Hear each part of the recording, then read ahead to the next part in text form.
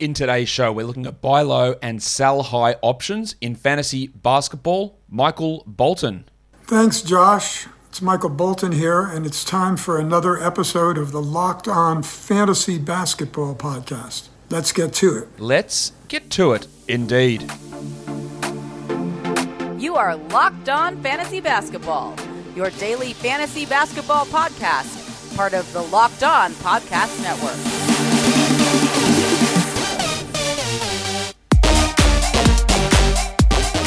Hello and welcome to the Locked On Fantasy Basketball Podcast, brought to you by Basketball Monster. My name is Josh Lloyd and I am the lead fantasy analyst at basketballmonster.com and at Yahoo Sports Australia. And you can find me on Twitter as always at redrock_Beeble and on Instagram at Locked On Fantasy Basketball. This episode is brought to you by Truebill. Truebill is the new app that saves you money by helping you identify and stop paying for the subscriptions you don't want or need. And you can even negotiate better deals on those that you want to keep. Thank you also for making Locked On Fantasy Basketball your first listen every day. We are free and available on all platforms. We are here today to talk buy lows and sell highs. A reminder, a buy low trade is someone who's underperforming. You're trying to see if you can get them in a trade. Don't pay anywhere close to what you expect their value to be rest of season. If you don't get the trade, you don't get it. A sell high is someone who's outperforming what they're doing. You might take a short-term hit on a trade like that, but when you're looking 2 weeks, 3 weeks, 4 weeks down the track, you end up winning. A sell high is not selling someone close to what you think they're going to be in a month. If you don't have to do trades. You don't have to acquire these buy low players. You don't have to sell these sell high players. You need to see whether you get value, and in a lot of cases with sell high guys, number one name that comes to mind is someone like Jonas Valanciunas. You just ride it out. You just enjoy the production, and we'll see where it goes after that. But here are some options that I think that we can entertain. Let's start by looking at some sell highs. And let's start with your mate in Milwaukee, Punch Bob Shitbloke himself, Bobby Portis. Portis, over the last 2 weeks, is the 34th ranked player in category leagues. He's 51st in points leagues. It seems pretty obvious that he's a sell high, but I'll tell you why I'm including him on this list. It's because there have been multiple people, right, that have mentioned to me or asked me or tweeted at me or whatever, commented, hey, do you think the Bucks will just keep Portis in as the starting center when Brook Lopez returns? Portis can keep this up, yeah. Lopez probably just play a backup role. I don't think that'll be the case. And even if it is, and I think it will be initially, I think Portis will start over Lopez initially, Bobby's not going to, A, play 32 minutes a night while Lopez gets 20. And he's also not going to shoot 49% from three. So that is going to drop what Bobby can do. In this time, he's averaging 18 and 9 with 2.7 triples. Of course, he's still got anemic steals, anemic blocks, no assists. He's shooting 55 from the field, propped up by that high three-point percentage. Now, he was an unbelievable three-point shooter last year, and I thought there's no way it could continue. And it's actually not continued. The last 2 weeks are better than last year. Over the course of the season, he is lower. But we don't expect 49%. Look, if he has a stretch where he's a 39% shooter, that's still great, but it drops off a lot from where he is. And I think you should be looking at Portis as a player who's a fringe top 100 guy the rest of the way. Now, if you can get any sort of, in category leagues, any sort of top 60 player back in a trade, I think it's a win. In a points league, if you can get a top 75 player back in a trade, I think it's a win. Portis is going to play 24 to 26 minutes, I would guess. Backup center, backup power forward. But I don't think he's playing 32, nor do I think he is going to shoot 49% from three. That is obviously a really high amount. I think Keldon Johnson's a sell high, and I'll tell you again a couple of reasons why. There are plenty of people who are much bigger believers in Keldon Johnson than I am. They might look at what he's currently doing and say he's the 94th ranked player over the last 2 weeks, which he is, and 83rd in points leagues, again, which he is. They might not dig deeper into that to figure out what's going on. Remember, Jakob Poeltl has been out. So that has meant that there have been a few extra minutes for Keldon. He was getting like 29 to 30. He's playing 32 at the moment. That's not a big difference, but it is at least marginally there. But the big reason is a guy that's a terrible three-point shooter is shooting 61% from three over the last 5 games. This is a guy that, at best, you can expect 32, 33% from three, I would guess. But he's shooting 61. That number's not going to continue. He's still getting 0.4 blocks, 0.8 steals, under 3 assists. He's shooting just 69% from the free throw line. Giggity! Which is not that far off what he usually does. but he's being propped up by three-pointers. Remember what three-pointers do? They influence three categories: points, three-pointers made, and field goal percentage. Johnson, over the course of the season, is the 133rd ranked player. I think that that's probably about the back end of a 12-team league. That's sort of about where he sits. But if you can squeeze a top 100, top 110 guy for him, which plenty of people thought he would be top 100 before the season began, if you can squeeze that out of whoever wants to get him, who actually believes in him and doesn't look into that ridiculous three-point shooting, I'd be doing it. If you can only get a top 130 player back, you don't worry about it. But if you can get a top 100 guy back, in a points league, you can get a top 90 player back, I think that's the move that you got to do. Let's go to Dallas now. The burner himself, Jalen Brunson. Yes, some people will see through this one, no doubt, because Luka Doncic is out. Doncic has only missed 2 games. It's not just the games that Doncic has missed that has elevated Brunson to this level. He's playing 33 minutes a night over the last 7 games. The 2 things that really stand out to me are 7 assists per game and 90% from the free throw line. His usage is basically the same. It hasn't really changed. He's getting an extra 3 minutes a night, but it's the 5 assists going to 7 assists, which, again, on the surface, you don't really look at that. You might look at his scoring numbers and go, well, that's because of Doncic, but the assists is what's risen. And 90%, he's a good free throw shooter, but he's 80% for the season. All right, that is a big jump. And unlike 3-point percentage, free throw percentage is not a 3-category influencer, but it is a 2-category one. The more free throws you hit, the more your free throw percentage goes up, and the more your points go up. So there's 3 things there: assists, free throws, and minutes for Brunson that are going to push his numbers high. He's the 48th ranked player over the last 2 weeks and 52nd in points leagues. Should you consider him a top 100 guy? Yeah, pretty close to it. I think that's about the right area for him rest of season. He's 80th over the course of this year. But if you can get a top 75 player in a trade, I think that's a pretty big win. Even though you're selling based on, or you're selling and losing a bit of production over what he's done over the last 2 weeks. I think that should be a move you look into. Doncic will return. It is only a 2-game week as well, which might make it a little bit harder to sell him because people may not want to acquire him with only 2 games. But remember, they're on low volume days, so you can actually play those guys 2 times this week, as opposed to some 3-game teams who don't play a game on a low volume day. But it is worth investigating, I think, for sure, to see if there is any value that you can get from old mate Jalen Brunson. Did that noise even go off? No, maybe not. Let's try again. Nah, it didn't go off. What's going on? Let's try again. There we go. Do you know what that sound is? That is the sound of sales. It is the sound of another sale going through on Shopify, the all-in-one commerce platform to start, run, and grow your business. Shopify gives entrepreneurs the resources once reserved for big business, so upstarts, startups, and established businesses alike can sell everywhere, synchronize online, in-person sales, and effortlessly stay informed. I love how Shopify has all the tools and resources that make it easy for any business to succeed from down the street to around the globe. Shopify powers over 1.7 million businesses from first sale to full scale, reaching customers online and across social networks with an ever-growing suite of channel integrations and apps, including Facebook, Instagram, TikTok, Pinterest, and more. It allows you to gain insights as you grow with detailed reporting of conversion rates, profit margins, and beyond. So go to shopify.com/LockedOnNBA, all lowercase, for a free 14-day trial and get full access to Shopify's entire suite of features. Grow your business with Shopify today. Go to shopify.com/LockedOnNBA right now. Shopify.com/LockedOnNBA. All right, Shopify will work a lot smoother than me trying to play that sound effect, I'll tell you now.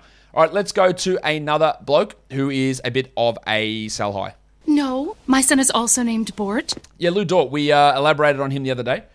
He's the 51st ranked player in category leagues at the moment over the last 2 weeks. He's averaging 33 minutes a game and 21 points per game. How is the 21 points going? Well, it's pretty obvious here. 52% from the field and 67% from 2-point range.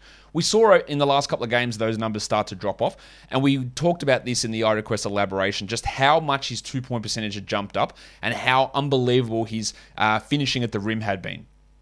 Those sort of numbers, they're just unlikely to stick for a guy that historically has not been a good finisher or a good mid-range shooter. And we've started to see that fall off now. But again, Dort has a lot of name brand recognition. The production's been strong.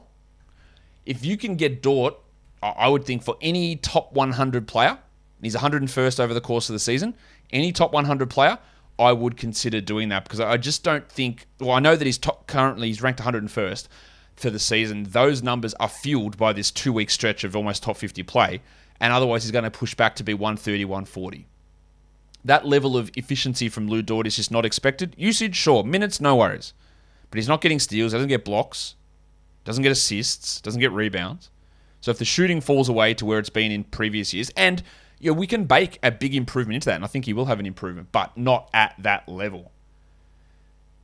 The swimmer, Jordan Poole. 60th ranked player over the last 2 weeks, 94th in points leagues. 31 minutes a game, 26 usage. They're the two things that stand out. Klay Thompson is likely to return on Christmas. Now, I've been telling you that I don't expect Klay to have a big impact for fantasy this season, and I would be loath to draft him. He'll be on minutes limits. He'll be on back-to-back restriction limits. All that stuff will be a problem for Klay. His game has never been massively robust for fantasy anyway, outside of points threes with good field goal percentage.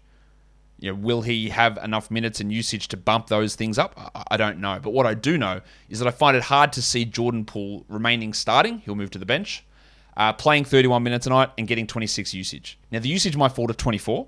The minutes might go to 27. Right? They're not gigantic drop-offs. But Poole will not remain as a top 60 player. That's I think, pretty clear. Now, if you do sell him, you are going to lose in the short term.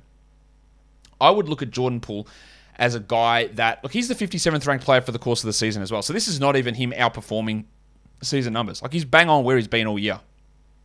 I would expect him to be like the 110th guy, probably, once Klay is back, or from now on to the rest of the season. So if I can get a top 80 player back, a top 90 player back for Jordan Poole, understanding that over the next 4 to 5 weeks, I probably lose.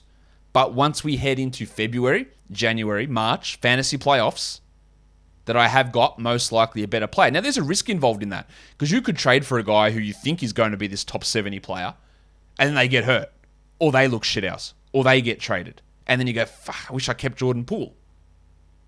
But I still think that it's not one of those where I go, you have to get rid of Jordan Poole. I happily ride it out, because there is a chance that he still plays 30 off the bench and still is a top 80 player. There is a chance of that. I don't think it's a high chance, but there is a chance of that.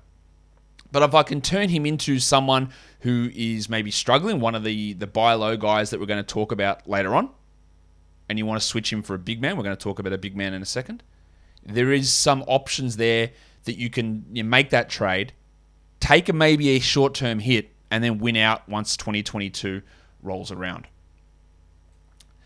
Let's look at buy low players now. Now, this one is an interesting one. And again, people will be like, Josh, no one's doing this. And I just tell you, it's not because of one person saying something. I get multiple people that mention these things. Jakob Poeltl, and there's a couple of things that play into this. Jakob Poeltl's been out for 2 weeks with COVID, right? He's played one game in the last 2 weeks. He had 2 points and 2 rebounds, so therefore he's the 424th ranked player and 315th in points leagues. You throw those numbers in the bin, right? That doesn't matter. But a couple of things. Jakob Poeltl is not an established, well-known name. He's not an established, well-known fantasy player. He's just not. He's 104th over the course of this season. So despite, I think he's had a great year start. 104th is not particularly great. He's only played 8 games, and one of them was that stinker there. That's dropped his numbers down. But you look at it with him being not an established player, the fact that some people thought that he would see minutes reduced as they are getting some success with Thad Young playing there. That they think that he's not going to be this big part of what they do. And the fact that if you can find a panicking manager who is worried about the Spurs only playing 2 games this week, so many managers, now you know the guys in your league, look if the guy in your league has Poeltl, if they're one of those real short-term thinkers. I think Jakob Poeltl can be a top 70 player this year. I think it's going to take a little bit of time to get back there. But if you can get him for a top 100 guy, look, I think, and as I just referenced this, if you traded Jordan Poole for Jakob Poeltl, you lose in the short term, and I think you win massively in the long term. But that is, of course, in a category league. It's a trade that is very, very different because you're trading points and threes for rebounds, blocks, and field goal percentage. And that can dramatically alter your team. But have multiple people. Man, I need to get a big man. Who can I sell Poole for? This is the guy. This is the guy that I think is the trade that you want in that sort of situation. So it's not about that one game back from COVID. It's about that. It's about not having name recognition. It's about the 2-game week coming up. It's about people maybe not recognizing just how good he is. I think Brandon Ingram's also a bit of a buy low. Ingram is the 102nd ranked player over the last 2 weeks, 76th in points leagues. And there's some really, really obvious signs as to why. It's obvious to me. It might be obvious to you. It's not obvious to everyone. He's shooting 37.6% from the field. That's shocking for him, right? It's not good. I think he's probably a borderline top 50 player this year. He has not registered a single steal in the last 5 games, and he has 1 block in that time. He's still averaging almost 20 points. He's getting 4.5 assists with 5.5 rebounds. He's at 38% from 3, but he just can't hit any 2s. 38% from 2. He's shooting better from 3 than he is from 2. He's usage is 31, and that probably does drop off whenever the hell Zion actually returns. But I'm just looking at that going, he's not a 0 steals player. He's not a 0.2 blocks player. All right, there's going to be an increase there. He's not a 37% shooter. That's going to increase. Yeah, Ingram, you look at him as a top 50 player. If you can get him as a top 70 player in a trade, top 80 player, I think that's the sort of move that you need to do. Let's go to Sacramento. Budrick Hield. 190th ranked player, but he is, over the last 2 weeks, 150th in points leagues. Now, you might be listening to this after Monday's game, and we'll see what Alvin Gentry does. Does Hield start? I'm not even worried about that. I'm just looking at this and going, well, Buddy Hield is not a 57% free throw shooter. And 57%, limited attempts, no doubt, 1 attempt per game over the last 7 games. He never gets to the line. But that's a big negative. He's also shooting 37% from the field. Just 36% from 3. And Hield, if one thing we know, he's a 40% three-point shooter. He also has like 2 steals over the last 7 games. He's not the highest of steals guys, but he has had years where he's been like 1.4. So there's 3 things there that look pretty obvious that are going to increase. Do I think Buddy Hield's a top 50 player? Like, not remotely close. Can he sniff the ass of the top 100? Maybe. Probably. Almost definitely. He's 96 this season in 28 minutes a night. It might be hard because people might be thinking, well, now there's a new coach. They're going to unleash Hield and play him 35 minutes a night. I don't think that's necessarily the case at all. I just look at those numbers and go, they're not going to stick at that level for old Budrick Hield. I just don't think they're going to remain that low in that sort of volume for him. But it is time now for me to tell you about Truebill. Do you know that free trials renew without your consent? It's a business scam to get your money. Don't let greedy corporations pocket your money.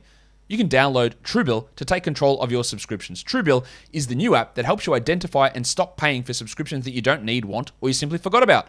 On average, people save up to $720 a year with Truebill because companies make subscriptions hard to cancel. Truebill makes it incredibly simple. Just link your accounts and Truebill will cancel your unwanted subscriptions in one tap. Truebill has over 2 million users and has helped them save over $100 million. So don't fall for subscription scams. Start canceling today at truebill.com/lockedonnba. Go right now, truebill.com/lockedonnba. It could save you thousands a year. Truebill.com/lockedonnba. With the ever-increasing number of makes and models of cars, it's impossible for a local chain auto parts store to stock everything that you would need. And when you go there, you're going to have to face seemingly intimidating questioning, waiting for the guy behind the counter, and then he's going to charge you more money just so he can provide you the brand that his warehouse happens to carry. Get out of here. RockAuto.com is a family business serving online auto parts customers for over 20 years. Why would you spend up to 30, 50, 70, even 100% more for the same parts when you can get them straight from rockauto.com? Whether it's brake parts, tail lamps, motor oil, or even new carpet, Rock Auto has everything you need to help fix your own car. So go to rockauto.com now. Check out all of their amazing catalog, their great range of products for your car or truck. And in there, how did you hear about us box? Right, locked on so that they know that we sent you. Amazing selection, reliably low prices, all the parts your car will ever need. rockauto.com. Are we staying in Sacramento? Bloody oath we are. Let's go to Richaun Holmes, the starting center of the Kings. Now, again, people will look at this and go, bloody Luke Walton, why was he holding him back? And I do agree to a certain point there. Holmes has some issues with foul trouble. He's had some ejections in this time, but he's only playing 27 minutes a night, and he's the 85th ranked player over the last 2 weeks. I don't need to see Tristan Thompson or Alex Len getting these minutes that they have been. Holmes, I think, should be able to get to 30.